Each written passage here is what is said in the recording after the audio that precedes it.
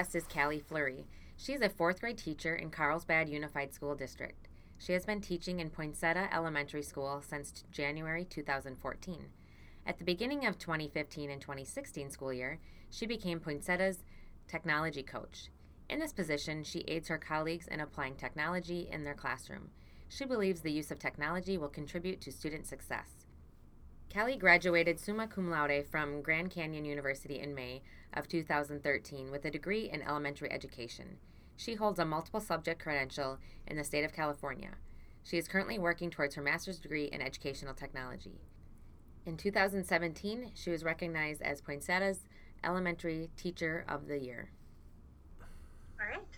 Hello, Callie, and welcome, and thank you for wishing to be part of this podcast. Let's start with something we try to ask all of our invited teachers. How did you become a teacher, and what was your K-12 years like? I became a teacher, or started becoming a teacher when I was in second grade. I knew I wanted to be a teacher. I had amazing teachers who made me feel like I could do anything, and I thought, oh my gosh, I want to do that one day. I want to be that person for students. And so from a very young age, I worked towards earning child development credits so that I could teach preschool. And then while I was teaching preschool, I went to college to become an elementary school teacher. So it's always been something I've wanted to do. And so you were talking about your passion just now, and we were reading your bio, and your passion has struck us, and how you talk about your students.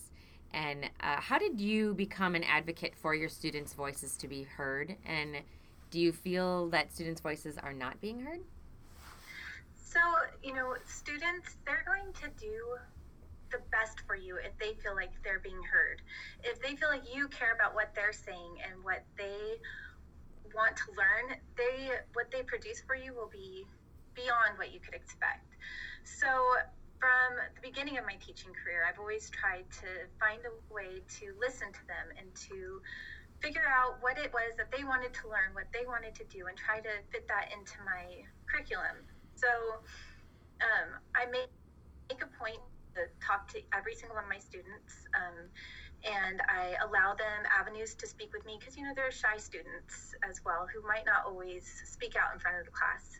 And technology has helped with that because some of them feel more comfortable writing you an email or, talking to you in a discussion online as opposed to speaking out in front of the whole class. And as far as voices not being heard, I think that there are some teaching styles where the teacher's just up front and talking all the time and not allowing the students to talk with each other and to learn from one another. So in those situations, yes, the student voices aren't being heard as much or as often as they should be. Can you give us an example of maybe like one of your projects that you saw your students really shine in being able to have that voice that you're talking about? Yes. So something that we do, sorry, my lights go off. Something that we do a lot, we teach each other. So if a student finishes their math early, let's say, because they really understand it, they have the opportunity to go onto a website called Seesaw, and they can record their understanding of the math. So they can give examples, and they're basically teaching the other students. And those students can go back and watch those videos and learn from their peers. Mm-hmm. So I've used Seesaw with my students, and I have them try to incorporate those into their teaching as well. And so it's a good way for students to create their digital portfolio. Do you have them share that with their parents or maybe their at home, their guardians as well? Yeah, so Seesaw is the parents are connected to Seesaw, so they'll see when their child is becoming the teacher, let's say, and then they also see everything that we do share in Seesaw. So we share our writing, and they'll read their writing and then do a little reflection afterwards, and at the end of the year they talk about how they felt they grew from the very first writing they did to the very last. Now, what grade level are we talking about? Fourth grade. Okay, thank you. Yeah, because I'm thinking as a high school teacher, How can we, would this be something that high school teachers could also do? Personally, I think yes. Students can share their work through, if it wasn't Seesaw, maybe they could use Google Sites, and they can kind of create a portfolio that they share maybe with their college when they decide to attend college. Fourth graders can do that as well, but I think that would be more beneficial for the upper grades. For us, we use it mostly to share with our parents and then each other, because the students can see what the other students are posting. And then, and they, sorry, no, I'm sorry. What are you finding parents or parental responses to be? They're very positive. Good. They love seeing what's going on in the classroom through that platform. They can comment and like their child's content. And beyond the parents, the students can also comment. We had a discussion about what appropriate comments are, and they leave feedback for each other. So they kind of take these projects that they share more seriously because their peers are commenting and viewing what they post. That's a really good way, like a good life skill to teach them also, is to be good digital citizens and to be kind online, because there are so many keyboard warriors out there, right, which is part of the fun of the internet, but also not, but just who write reviews of people and restaurants and whatever and say whatever they want because they're hiding behind their keyboard. But I like that you incorporate how to give appropriate feedback to their peers. Yes, I'm very lucky to work in a district that, they really embrace technology, and with that embracing the technology, they hold the digital citizenship to a very high standard. So we do have lessons that we're required to teach. But beyond that, because I do use a lot of technology, in my classroom, we're talking about it every day. It's an everyday discussion. And it goes into our school rules of being kind and responsible and safe. So yeah, and that's good, because that's one of the skills. Like, you can't just isolate it and teach it and then forget about it. You have to practice it and use those teachable moments and use real life examples for these skills to be, again, reiterated. Exactly. Yeah. So you sound like, and you've mentioned that you use a lot of technology in your class, and your school is very technology supportive. So where did that passion come from? And can you tell us some of the other tech things that you're doing with your students? Absolutely. Personally, I've just always enjoyed using technology, and it's always been something I've been pretty good at. I can problem solve with it. And I guess that was apparent to my principal at the time, because when they first started positions of tech coaches, my principal approached me and asked me if I'd be willing to do that. So I'm actually my site's tech coach. I help the other teachers use technology in their classroom. And through that, my passion has just grown. I attend tech conferences, and I'm learning more and more every day, really. And I learn from my students also, who are also very tech savvy. So I don't know, the passion for technology in the classroom has just skyrocketed since I've started this tech coach journey.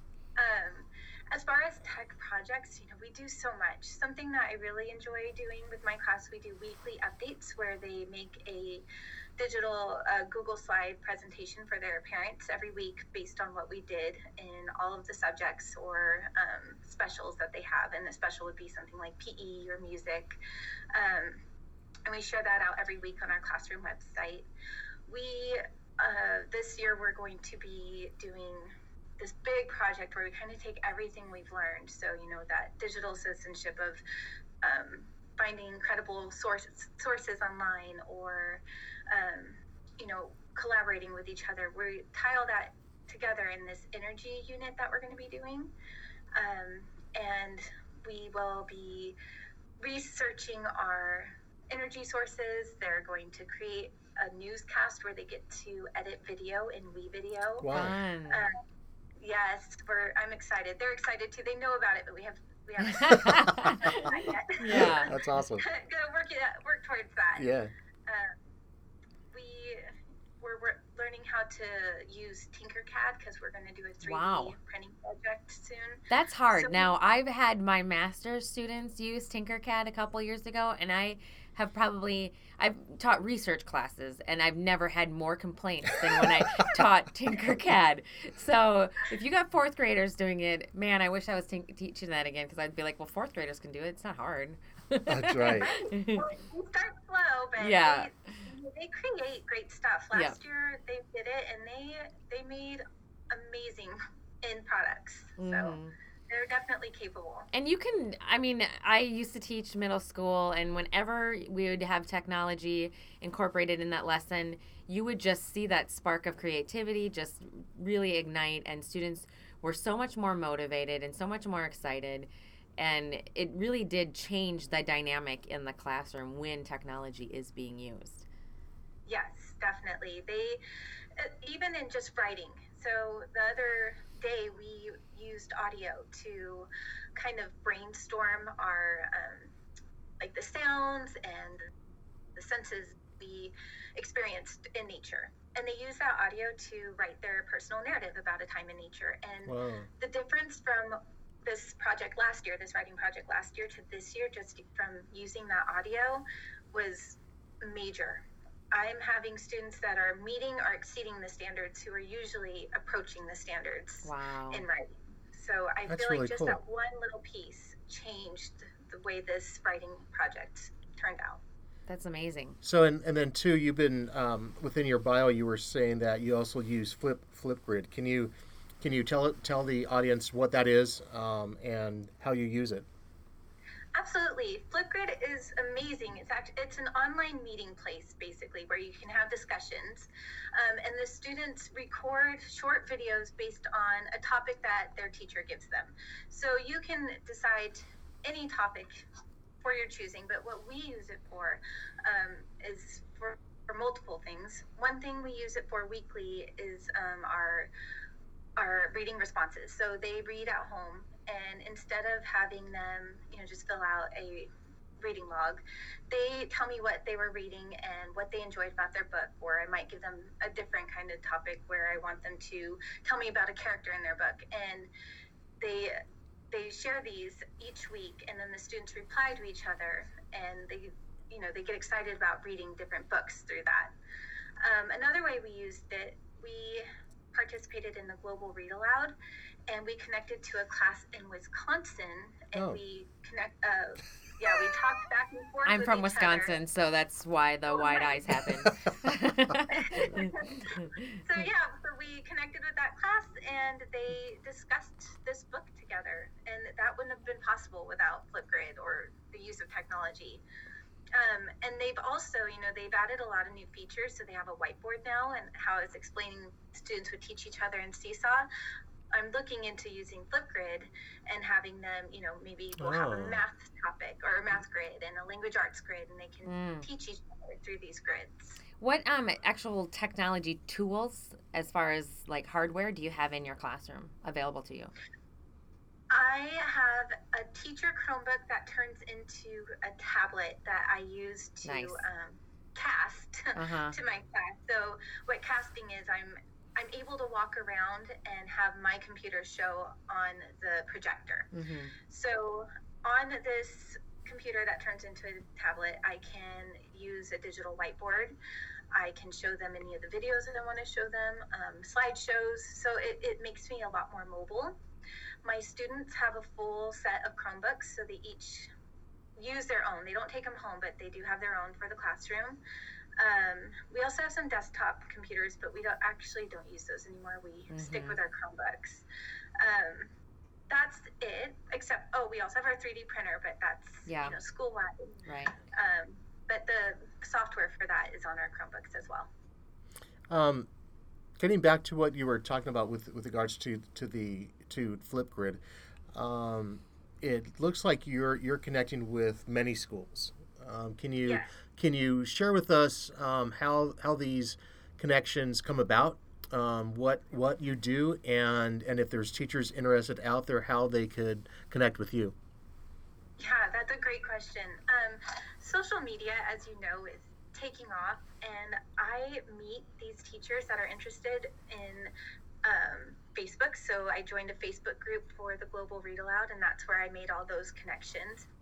So beyond the class in Wisconsin, there were other teachers interested in just, maybe doing a quick Skype or a Google Hangout where we met face to face via video chat. I've used Twitter to reach out to other educators and connect. Same with, you can use Instagram. So social media. What are your social media platforms that people could reach out to you at if you wanted to share those? Twitter, definitely, and my Twitter handle would be Mrs. Fleury Poi, _Poi, which is POI, and that's my school. I would be happy to talk with anyone who wants to reach out about technology or tools that they could use in their class. And then I also have an Instagram account, and that's under the same username, Mrs. Fleury _Poi. Great.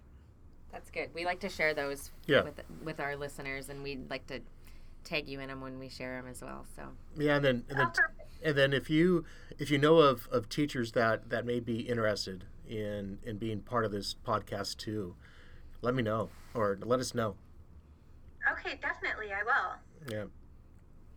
Do you allow student voice and choice in their projects when you're creating these things, or do you have the projects already somewhat created with their end goal in mind? Some projects I do have already created. A lot of the time I do that when I'm first teaching them a new project. So something we use is Adobe Spark. The first time I teach them, I kind of give them guidelines. But once I've taught them the technology that they could use, I give them choice. So mostly second semester, any project we do, so the project I was explaining about where we research our energy sources, they need to create presentations beyond the newscast. They can choose how they want to present. So they can choose Google Slides, they can choose Adobe Spark, they can make a video and share it, or they can even perform it live in class or make a poster. So anything that they choose to do, and something that meets the way that they learn, because everyone has a different learning style, and I want them to have the choice to show me their learning in a way that they feel comfortable with and confident. Yeah, I like that. And, we teach teachers, so we're always encouraging our students to provide differentiation and a way for students to demonstrate their learning in multiple different ways. But sometimes you find that students will always want to make a video or will always want to draw a picture or whatever it is. Yes. How do you manage that and try to get them to still challenge themselves and try new things while still allowing them to have the choice? What I do for situations like that, I give them a choice board. So we'll have the different choices on the board, and I'll tell them, this is what you used for the last project, but you have to choose something else on this board for your next project. So I do that at least 3 times. They need to choose 3 different ways to show me their learning, and then they can go back to one that they've already used. Oh, that's good. I want to go back to how you mentioned how you were approached as a tech coach for your school. So you have your own classroom of students, 4th graders, and you're also a tech coach. What does that look like? Like, what's your time commitment to both? Well, I'm always a teacher first, but it's funny because my students know that I'm a tech coach, and there are times where I'll get a call, and if I'm able to, I will take it, and they say, oh, was that a teacher asking about technology? Yeah. And I'll tell them, they need a little bit of help. But, a lot of it's a phone call when I'm in class and I'm just trying to help them troubleshoot something really quick. Or every Tuesday I offer at least an hour of my time to meet with teachers. But to be honest, I meet with them anytime they need me. Right. So it's a big time commitment, but I really have a passion for sharing technology with other teachers, and I'm happy to meet with them and help them so that they can do the amazing things that technology offers to other students. Yeah. Technology provides these opportunities that they may not have had otherwise. What do you think is the biggest barrier to teachers using technology in their classrooms? I think it's the ability to troubleshoot. I really do. It's for some teachers who haven't had a lot of experience with technology, it's very foreign to them. Mm-hmm. So when something doesn't go as planned, they can become frustrated and just kind of give up on whatever it was that they were using. So being able to persevere and troubleshoot that problem is probably the biggest barrier. Yeah, I find that too. And, I got my doctorate in learning technologies, so I consider myself pretty good at it. And I like to make jokes about myself when I'm in front of my students and it doesn't work out. And I say things like, I don't know anything about technology, but they all know that I do know a lot, but it's true. Right. It's like, even for tech experts, it fails and you have to troubleshoot and you just have to be comfortable with the uncomfort. I agree. That's something I tell my students all the time, actually. I'm actually a pretty shy person, even doing this podcast, before the butterflies the entire time. But I tell them that something that I've learned is that you're not going to truly grow unless you step out of your comfort zone. So I tell them, I have this circle. This is my comfort zone, but I need to step out of it to really learn something new and to grow as a professional or as a person. So sometimes we'll talk about that if I have a student who's worried about speaking in front of the class. We talk about their circle and about what we could do to get them out of that circle and then how that expands their circle. That's wonderful. And makes it bigger. Now, one of the things which I'm drawn to is your passion. I mean, not just for education, not just for tech, but for your colleagues and also your own kids. How has your philosophy of education, philosophy of teaching, how has that changed throughout the years? I believe in being a lifelong learner. So I've always wanted to teach to the whole child, right? I care about their social emotional health and I care about their different learning styles. But as I learn new methods and new theories, I guess, that help my students, I try to incorporate that and grow as an educator to help my students. And I'll tell them, I also believe in being very open, as you can see, I keep on saying I tell them, because I want them to know that, I'm going to try something new and I want your feedback off of this. Yeah. So I guess how it's changed is that I've become very open with my students, and instead of feeling like I had to be the one that knew everything, I'm the one that is learning along with them, and I'm facilitating their learning rather than being the person who knows everything and telling them, what they need to know. They are helping me find out the answers, and we think of questions together, and then they find the answer. So it's not, I feel like at the beginning, maybe I was telling them more than letting them find out.